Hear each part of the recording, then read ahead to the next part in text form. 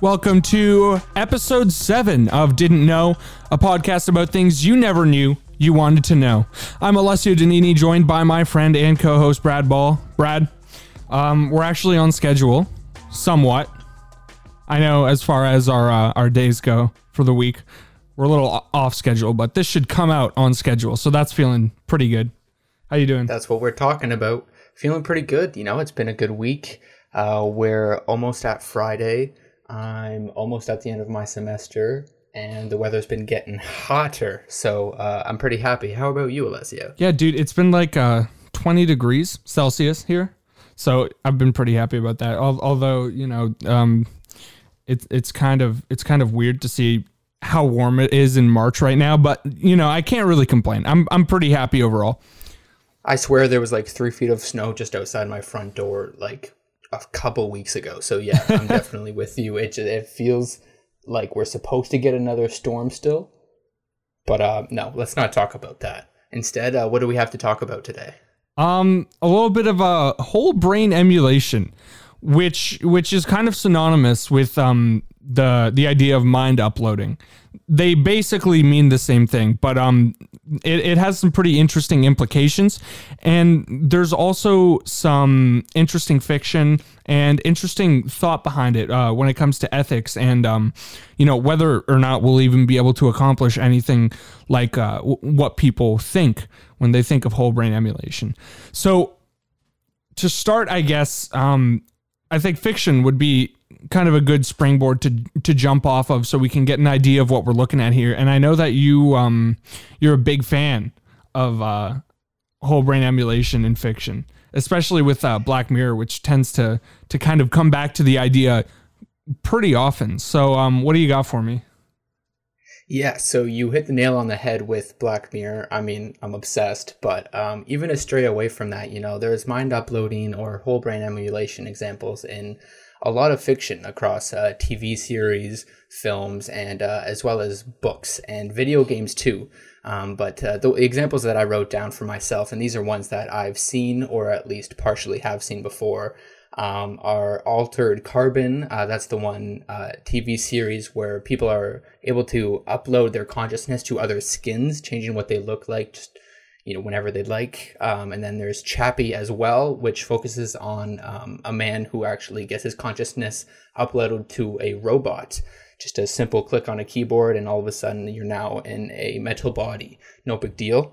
And of course, Black Mirror series, which has a couple of episodes that talk about it. A couple are San Junipero, which talks about life after death, just being uploaded to a server. There's Hang the DJ, where you can test drive your relationship by your consciousness being uploaded 100 different times. You sort of, you know, meet your significant other all over again 100 different times, and you hope for it to go the right way. And then there's also White Christmas, which is practically you being a slave to yourself in your own house, where you're technically acting as an Amazon Alexa or a Google Home for yourself. So those are some really great examples in fiction. And if you haven't seen this yet and you are interested in, you know, seeing more about what whole brain emulation could hold, I would definitely suggest to go check out some of those examples. But what I want to know is like how accurate, or like based on the research you've done, which of those examples seems closest to what something might actually be like when it comes to whole brain emulation? Because I know some of them are a bit more out of this world than others. So I'm just curious to know, like, what do you think the most potentially accurate one is? Not that you're a neuroscientist or anything, but you know, just as an idea. Well, I wouldn't put myself too far away from it. You know, I'm pretty close. I read a couple. Close. You know, I read a case study once. You know, it's fine. So honestly, my best guess, I would kind of say White Christmas. And once again, that's you going to an office and signing up for your brain to be scanned and your consciousness to be completely duplicated onto, I guess, well, really what they make is a tiny, tiny version of yourself that gets put inside this egg. And this egg sits inside your home, and that is your home servant. And so the idea is that you know what you want, you know when you get up, you know how you like, you know, your toast in the morning. And so instead of having to do everything yourself, you have a tiny you that is actually basically getting your entire day ready for you. So I guess the reason that I think that would be more realistic than anything else is because I find that being the practical use that people would get out of this, at least in the very beginning. You know, nothing too advanced or simple, like 100 different versions of you to test drive your marriage, or, you know, life existing forever on some massive computer servers. That seems like a bit of a stretch. But if we just focus on the one individual being copied into, you know, like a tiny object or being your servant practically, that's the one that stuck with me. Maybe because I probably want one of those myself. I don't know if I'd want one of those. That seems so like almost slavery. I don't know. And like, if you're going to enslave someone, do you really want to enslave yourself? Seems the most morally appropriate. No, yeah, and it does, but like, you know, do you really want to enslave anyone ever? And like, I mean, I guess it depends whether or not this emulated brain, you know, has its emotion box checked where it can actually feel emotion and stuff. But like, you know, I mean, I feel like if I was stuck in a little robot being served to force like an analog version of myself, or being forced to serve an analog version of myself, it might be a little weird. An acoustic version of myself.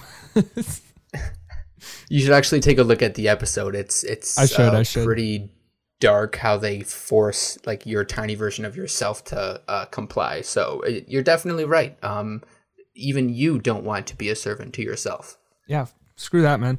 Anyways, so an idea of what whole brain emulation is, I think would obviously be really helpful. So what do you got for that?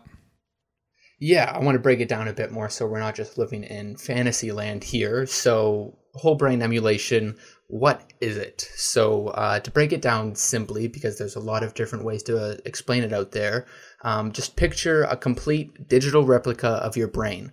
And this brain holds your consciousness as well, and it's stored on a hard drive. You know, not different than something that you would hold music or DVD videos on, but it'd probably have to be quite a bit larger. So you could plug this hard drive in and upload or download it just like a piece of software. And this replica would have the same memories, plans, aspirations, and goals that you have. It has absolutely everything down to a crisp. So if you can picture that, then this is sort of the idea that people are trying to achieve. This is sort of their, finish line, you could say. So in order to develop ideas about the possibility of whole brain emulation, the Future of Humanity Institute hosted a workshop in May 2007, and they invited experts from areas such as computational neuroscience, brain scanning technology, computing, nanotechnology, and neurobiology, just every industry that would be involved and in the process of whole brain emulation. So these people presented their findings and discussed all of the possibilities, problems, and milestones that would have to be reached before whole brain emulation would become feasible. And then afterwards, in 2008, it was Nick Bostrom and Anders Sandberg who published the first roadmap to brain emulation, which combined suggestions made by participants before, during, and after this workshop. So it's helpful that these people actually went ahead and published something, because this is the most critical debate and discussion that we've had on whole brain emulation, and they actually went ahead and established a roadmap for that. So this is really what a lot of our information is coming from, and this is what we're going off of when we're talking about the feasibility of whole brain emulation. I'm kind of surprised by how early 2008, or even before 2007, right? That's really kind of shocking, considering how advanced the technology is. I mean, I know you could say, well, they started AI in the 1900s, or they started thinking about it at least. But for something, such a step above everything else, it's kind of shocking that as early as 2008, people were already talking about, people already had, a good idea that's still looked at today as to what it would take and how we would do it broadly. Yeah, well, I mean, scientists, them and their ambitions are pretty high. How do you think we got to outer space here? True enough, dude. True enough.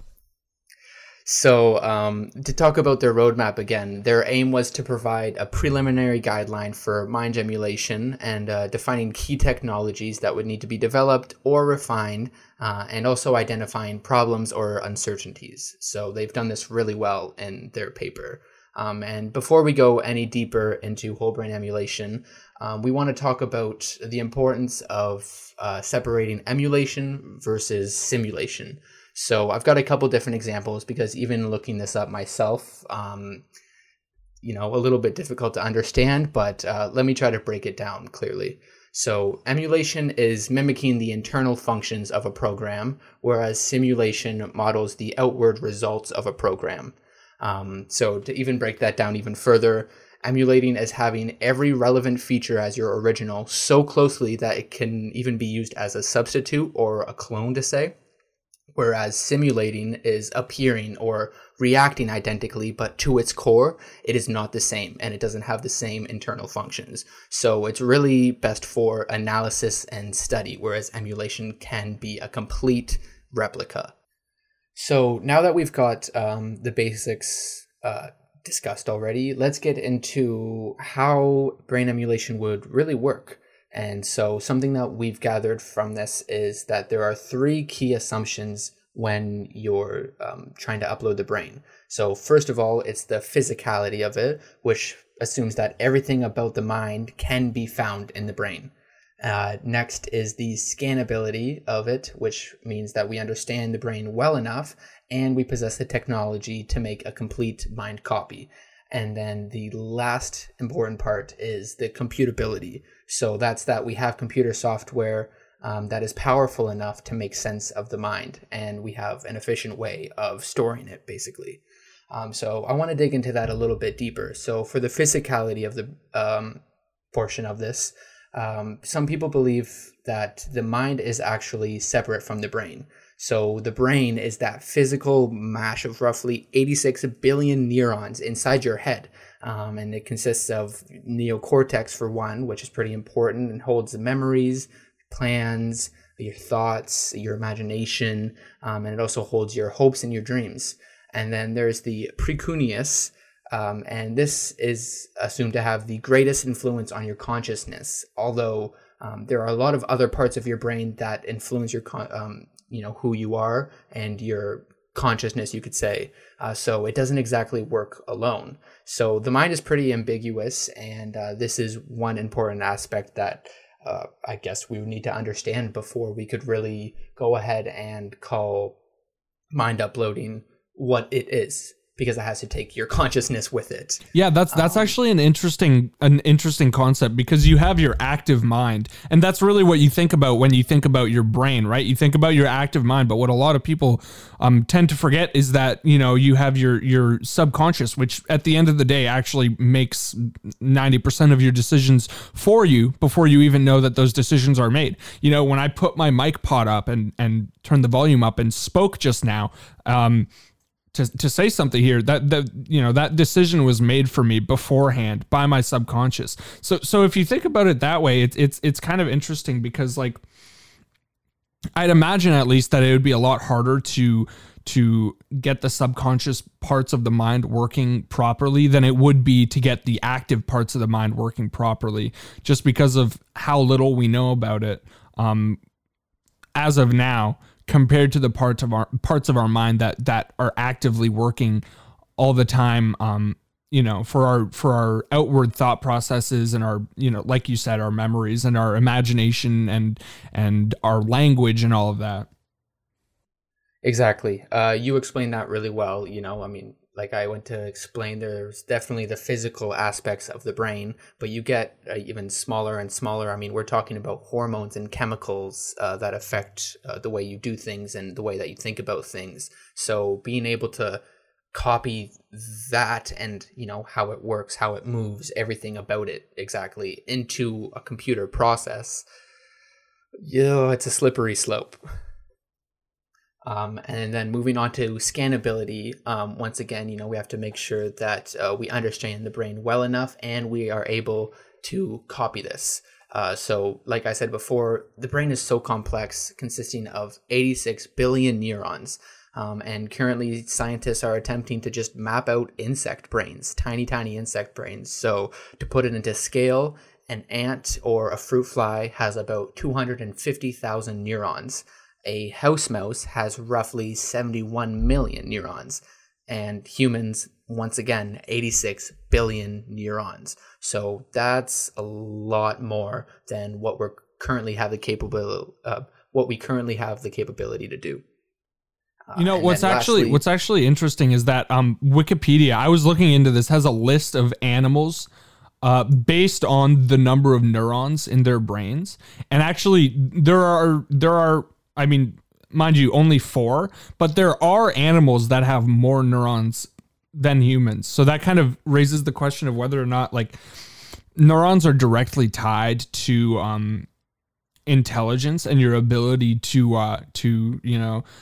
work with logic and complex thought and stuff. Because, for example, the animal with the highest number of neurons is a killer whale, which it's a very intelligent animal. I mean, actually, all of the animals with the highest number of neurons, the top 5, you have humans, and then you have a type of dolphin, and then actually 4 types of dolphins, because killer whales are also a type of dolphin. So I just found that really interesting. I don't know. What do you think about that? Well, yeah, that is interesting, and I think that kind of points back both again to the physicality and the scannability of it, because I mean, if there are animals that have more neurons, but say we might not call them as intelligent as humans, then that definitely goes back to the consciousness and the mind being split from the brain. What exactly are we dealing with here to get a successful mind upload? Yeah, for sure. That's a good point. And then lastly, moving on to computability, it really depends on the chosen level of simulation that we're trying to emulate here. But because obviously we're going for emulation, I looked up the most powerful complex model that would be needed in order for mind uploading to be a success, let's say. So when focusing on computability, it's really focused on processing power, that's your CPU, and memory. So to emulate the behavior of single molecules in a brain, which would be the most, it would be the most identical version to your brain to upload. So this is what we're going after here. To emulate the behavior of single molecules in a brain, we need a CPU that can handle 10 tridecillion flops, or that's 10 to the power of 43, massive number, or 3 exaflops. What is a flop? So flops, I actually had to search this up, obviously, when I was looking this up. So bear with me with this definition, but flops stands for floating point operations per second. And they're used as a measure of how fast a processor is, or how many operations they can do on floating point numbers every second. And so to break down floating point numbers, they're just numbers that have a decimal place in them somewhere, as opposed to an integer, which is just a round number of its own. So a more powerful processor can actually do more operations more quickly when they have higher flops. So in this case, when I'm talking about 10 tridecillion flops or 3 exaflops, that's the number of operations it can do per second, is 10 tridecillion. That's how many flops we need to get this. That's a lot of flops. Flip flop. That was horrible. Oh, God. Okay, just keep going. And so it's also been estimated that a full brain map covering every single little crevice of your brain will occupy just less than 20,000 terabytes. That's a lot of bytes. We're dealing with a lot of bytes and flops here. And so for comparison, I wanted to look up the world's most powerful supercomputer that we have to date. And there is one out there. It's named Fugaku, and it is 3 times more powerful than any other supercomputer existing today. So it has 537 petaflops, or 537 quadrillion flops. So that's just half of one exaflop, and we're trying to get to 3 exaflops here. When were computers invented? Give it another roughly 80 years, and maybe we'll get there. 80 years is a good number for me, because if I can still think, if whole brain emulation is at least just created a base model in our life, do you think we can live forever? Because I mean, that is something that whole brain emulation could be used for. But I mean, before we get into this ethical discussion, I also just want to say that the most powerful supercomputer also has just over 5,000 terabytes. So we are already over a quarter of the way to our goal here. And bringing back the discussion of how far away it is, I think we're, on the breach of making this possible, at least, hopefully, fingers crossed, within our lifetime. Do you think we could see this anytime soon, Alessio? Or, I mean, do you think we're going to be hella dead by the time we see this? I definitely think we'll see, to some degree, because there are different layers. I think that we will see some degree of brain emulation or brain simulation. Do you think it will be open to consumers as well? Or do you think, obviously, once it's established, it's like a very special feature? It's hard to say. I honestly, as far as I'm aware, I think that it's possible, but I think it would be very, very expensive. I think if you were trying to emulate yourself, you'd be running somewhere in the hundreds of thousands of dollars, and who knows, what companies would do with that technology if they had it. So I think as far as consumer brain emulation, we're much farther off from that than we are from just having it as something that scientists do for studies and such. On the theme of this roadmap that you talked about earlier, there are a couple of things to understand first, I think, that are important, and it's basically the idea of functional knowledge versus detail knowledge. And I'll explain what those mean when it comes to understanding and using that understanding to map a brain, so that we can at least get that part done. So there's no real need for scientists working on whole brain emulation to understand exactly how a brain works at its core levels. Basically, what they need to know is the basic details of how it's structured. So if you look at it this way, instead of asking themselves, why does a specific part of the brain, for example, the frontal lobe or a set of neurons that tends to do a certain thing, why does that part function the way it does? They can ask themselves, what state does it need to be in? How is it constructed for it to be able to function the way it does? So they don't need to know the why. They just need to know the how and the where. So that's called functional knowledge. The detail knowledge is kind of the backbone of figuring out how to scan a brain for the purposes of whole brain emulation. So this technical support, this roadmap from the University of Oxford says something as simple as, and this is dumbing it down to an incredible degree, but something as simple as a parts list could be hugely useful, right? So more useful than understanding exactly why each part of the brain works the way it does. They want to know, how is this structured? Which parts go where? And then we can figure out the rest as we go along, basically. Because if they have that structure, if they have a brain mapped out to an accurate degree, it should just work without them having to know how, right? So with the most complex model that I looked up to try to get whole brain emulation, to make whole brain emulation possible, that required knowing and emulating the behavior of every single molecule in the brain. But detailed knowledge is basically saying we don't need to have control over every single molecule. Well, there are actually different levels of simulation, and we'll talk about that in a sec. But first, I want to kind of go up, because and you'll understand why I'm doing this. But like you said before, the whole brain emulation, you have your three main capabilities that are required to pull it off, right? You have scanning, you have being able to interpret the information and build a software model out of it, and you have to have the hardware to simulate the model, right? So there are actually sub boxes to tick before all of these things can come together. And I'm going to go through a few of the key milestones that we're looking at when it comes to getting a true brain emulation. And you'll see where we come to the point of whether we're talking about molecules or we're talking about a larger, more ambiguous model. So ground truth models is basically your first step. And basically a ground truth in machine learning is the reality that you want your model to predict or to accomplish, right? So it basically means checking the results of machine learning for accuracy against the real world. For example, a much simpler AI, like an AI that has to do with those CAPTCHAs that you complete, click on all the tiles with a car or click on all the tiles with the traffic light.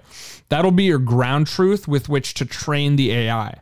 So that's where the AI gets its idea of what's right and what's wrong and where it wants to go. So in this case, you can assume that it might mean a better understanding of how the brain actually functions before we can get straight into it. Or I guess more accurately in this case, if we go off of the idea of detail knowledge versus functional knowledge, just an idea of how the brain is built to a better degree. So this is where we talk about determining the level of simulation, which means determining how accurate to life we want our simulated brain to be, because you simulate first, right, before you can emulate. So how much detail do we want to take into account? Do we want to simulate a neural network with similar connections to what we see in a brain, which we're already, doing at a very rudimentary level compared to what we'd need to actually simulate a fully functional brain? But if you think about the AI episode, when we talked about your neural networks and machine learning, it's kind of similar to that. Do we want to do something like that? Do we go with large areas, kind of like when you look up a brain map and it shows each lobe and you assign functions to those areas? Or do you go as far as quantum interactions between molecules, or to like a less intense degree, proteins, genes, chemicals within the brain and such, right? So it's kind of the idea of deciding how deep we want to go. And obviously we're going to have to go, we're going to have to brush with broader strokes at the beginning before we can get to the really complex and really minute stuff, as far as simulating down to the atom, right? So that's where that's at. So after that, you have something like full cell simulation, which, is a step below in terms of intensity, the idea of simulating whole molecules. But full cell simulation, while not strictly necessary, would be important for large scale simulations. And then you have body simulation, which is another one of the key milestones. And that's pretty self-explanatory, simulating how it would interact, this emulated brain would interact with a body. And then you have the question of whether or not we need hardware that's specific to this use, right?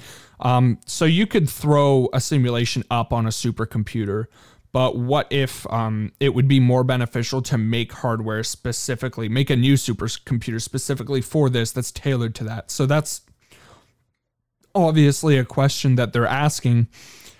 And then down to organism simulation. So you can simulate a whole organism in terms of neural control, body state, how it interacts with its environment, which isn't true emulation,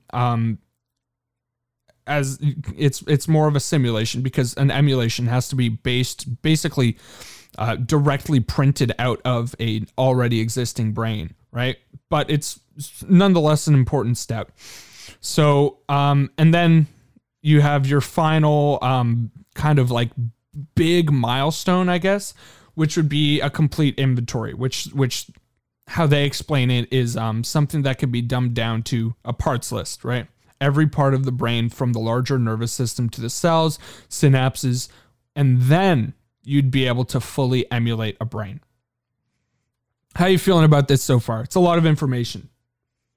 That's a lot of information. And also, as you're explaining this, it's just making me think like, obviously there's a lot of testing and experimenting with this. And if this is something that we eventually want to use on humans, who's going to step up to volunteer their brain or their neural systems? Obviously, they're both, to do this. Like, this is terrifying. If it goes wrong, what could happen? Nobody knows. This is like, yeah, as you're breaking down this information to me, it just sounds like a lot could go wrong before it goes right. Yeah, well, I don't think, as far as things going wrong with the simulated brain, yeah. But for the person who's actually doing it, I guess then it becomes an ethics question, because you're wondering, like, if I'm offering my brain up to be scanned, like, am I essentially, for lack of a more graceful way of saying it, am I shafting this being that's me, that I'm bringing into existence and could just, like, die or something within this simulation, or have something horribly wrong with it? There's lots of stuff to talk about there, but once we're capable of that full emulation, after we've gone through the simulation stuff, then it's basically just a list, right? So you do a partial emulation, which means like something like a small neural system, like the retina of someone's eye. After that, you can work your way up you can work your way up to like a fixed nervous system organism, and then an invertebrate, so like a bug, and then a small mammal, say a mouse, and then a large mammal, say a dog, and then a human. And that's where the ethics come in, right? So I'm by no means trying to get super in depth about this, because there is no way in hell I could ever learn enough about this to give you a full explanation of exactly all of the moving parts and what's going on. But this is an overview. That's just the thing. We don't even know like the full weight of this, and we don't know exactly how everything would go down. We know how things have to, or how things should be done, like you just laid out in order of steps. But I mean, moving forward, this is like an earth-shifting idea, and there's not a whole lot of like life-changing ideas that we see even possible, let alone in our lifetime. But this is one of them right here. This is something that would change the world as we know it. And it could very well happen within the next century, possibly 2 centuries. Yeah, and like we were kind of teasing earlier in our chat, the ethics are really interesting. And I think for me, at least, the biggest ethical concern, and stop me if you disagree, for me the biggest ethical concern is the idea that you were creating a being that's destined to kind of live in servitude, and taking aside the fact that it's you, and that I genuinely do believe it's really messed up to want to enslave yourself, much less anyone else, of course. But just the idea of having this being that's been created out of, thin air, has all of your memories, has all your hopes and dreams and your emotions, and it can't go anywhere. Maybe the simulation allows it to, but it's in a simulation, so that's kind of scary to me, in my opinion. And that's why, okay, so in your opinion, it definitely sounds like you're stuck to some kind of computer. But I want to talk about something that the professor of philosophy at UConn, his name is Mitch Green, and he actually described one hypothetical endgame for whole brain emulation. So, you enter a booth, scan and upload your mind to a server, no problem, it's in the air, and you're downloading it into a robot body. And then now, without going anywhere at all, you spend an afternoon wine tasting in Napa and skiing in Austria or anywhere else in the world. So say that you could, upload your mind to some kind of like wireless or movable body. So that's literally you in another body now, most likely a robot body, but you wouldn't be stuck to one place. So what would you think about, that if, say, that like your uploaded version of yourself is able to basically just do other human things? I guess I just can't wrap my head around it, and I'll tell you why. Because when you upload your brain into this machine that then sends it via the internet to a robot, right? Do you fall asleep and then wake up in this robot body? Because how in the hell does that work? Do you experience everything that robot body experiences with your mind in it? As thought, as memories? Do you experience those only as memories once it's uploaded back into your body? How can you remove, because you can't remove the consciousness from your body and transfer it, right? Once you upload your mind into say this robot, there's going to be two of you now. Which one of you are you, right? You'd assume that you're the original, but if so, how do you experience these experiences that you've gone through while in this robot body, while your double is in this robot body, right? Because the way I see it, maybe they could, say you're done, you want to go home, or your double wants to go home, your robot twin, and you shut it off, and the data that contains the memories of what you experienced while you were wine tasting in Napa and skiing in Austria, right? It's sent back to the machine that you're connected to, your real self is connected to, and then that is downloaded into your brain. Okay, so now I've just had those experiences, but I'll only ever have them as memories, and I'll never have them in the moment. Do you see what I'm saying? Like, it's just super, super weird to me. I see exactly what you're saying, and I guess if I wanted to try to play the devil's advocate to you here, then that's really just one of those things that we'd have to come to terms with. Whole brain emulation is a thing. You can upload your freaking consciousness to a supercomputer or to another, wireless mobile robot. And so I think you would probably just have to come to terms with the fact that, you had those memories, but that wasn't actually you in that moment experiencing those things. So say, you could go do like a whole crazy workout or a 5-hour hike, but in reality you get back to your body and you haven't lost a single calorie. So hearing your concerns, I feel like it would just be this shift, this mental realization. It's like, oh, okay, yeah, I have a perfect memory of me doing these things, but I can never say that I've been to Italy before. Yeah, and then also I kind of want to ask you, like, if you, because we were talking about living forever, right? And uploading your mind into the cloud and living on in this computer simulation for the rest of your life. That's not you. That's a double of you. Your consciousness, the consciousness that you're living through, will still die. It'll be as if it to me, at least, I could be totally wrong, but to me, the way I see it is, imagine a clone, right? A physical clone.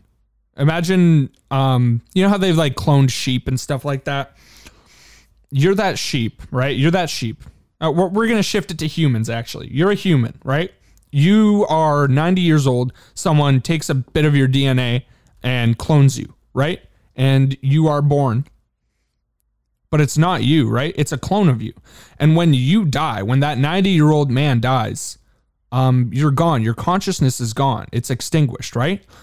This other being that happens to have the exact same brain as you is now living on. You don't experience those experiences personally. So that's the issue I have with it. I feel like it might be misunderstood by a lot of people, or I'm misunderstanding it grossly.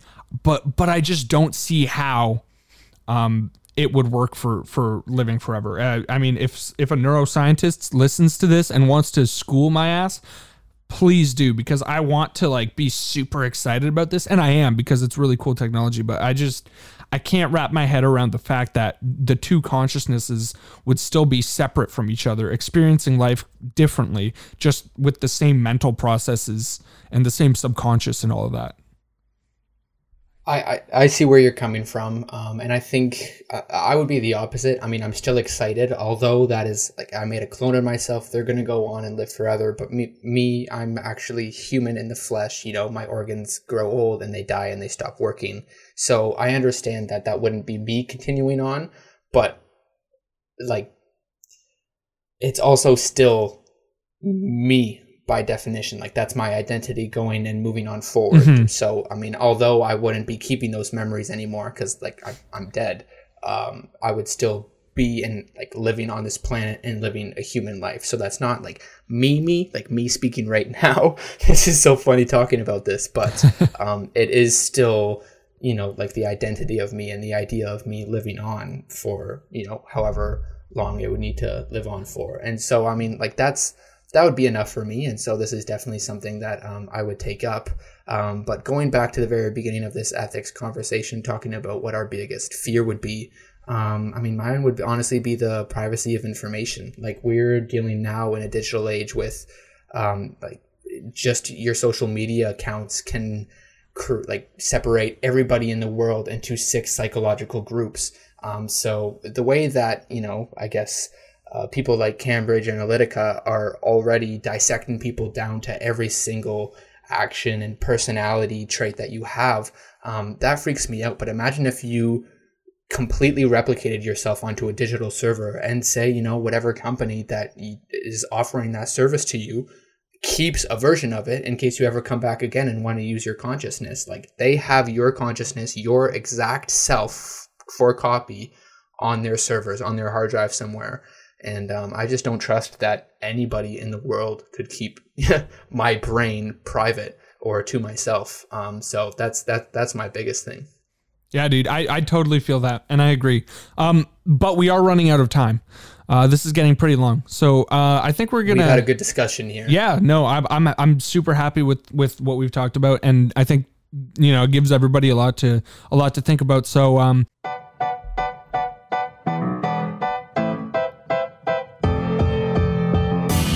that's all we've got for today. Thanks for listening. You can follow us on SoundCloud, Spotify, or wherever else you find your podcasts, but be sure to check out our website at didn'tknowpodcast.com. We are sorry if we left you with more questions than answers today. It seemed to be the nature of this podcast, but please tune in for the next one. I'm Brad Ball. I'm Alessio Danini. We hope you learned something.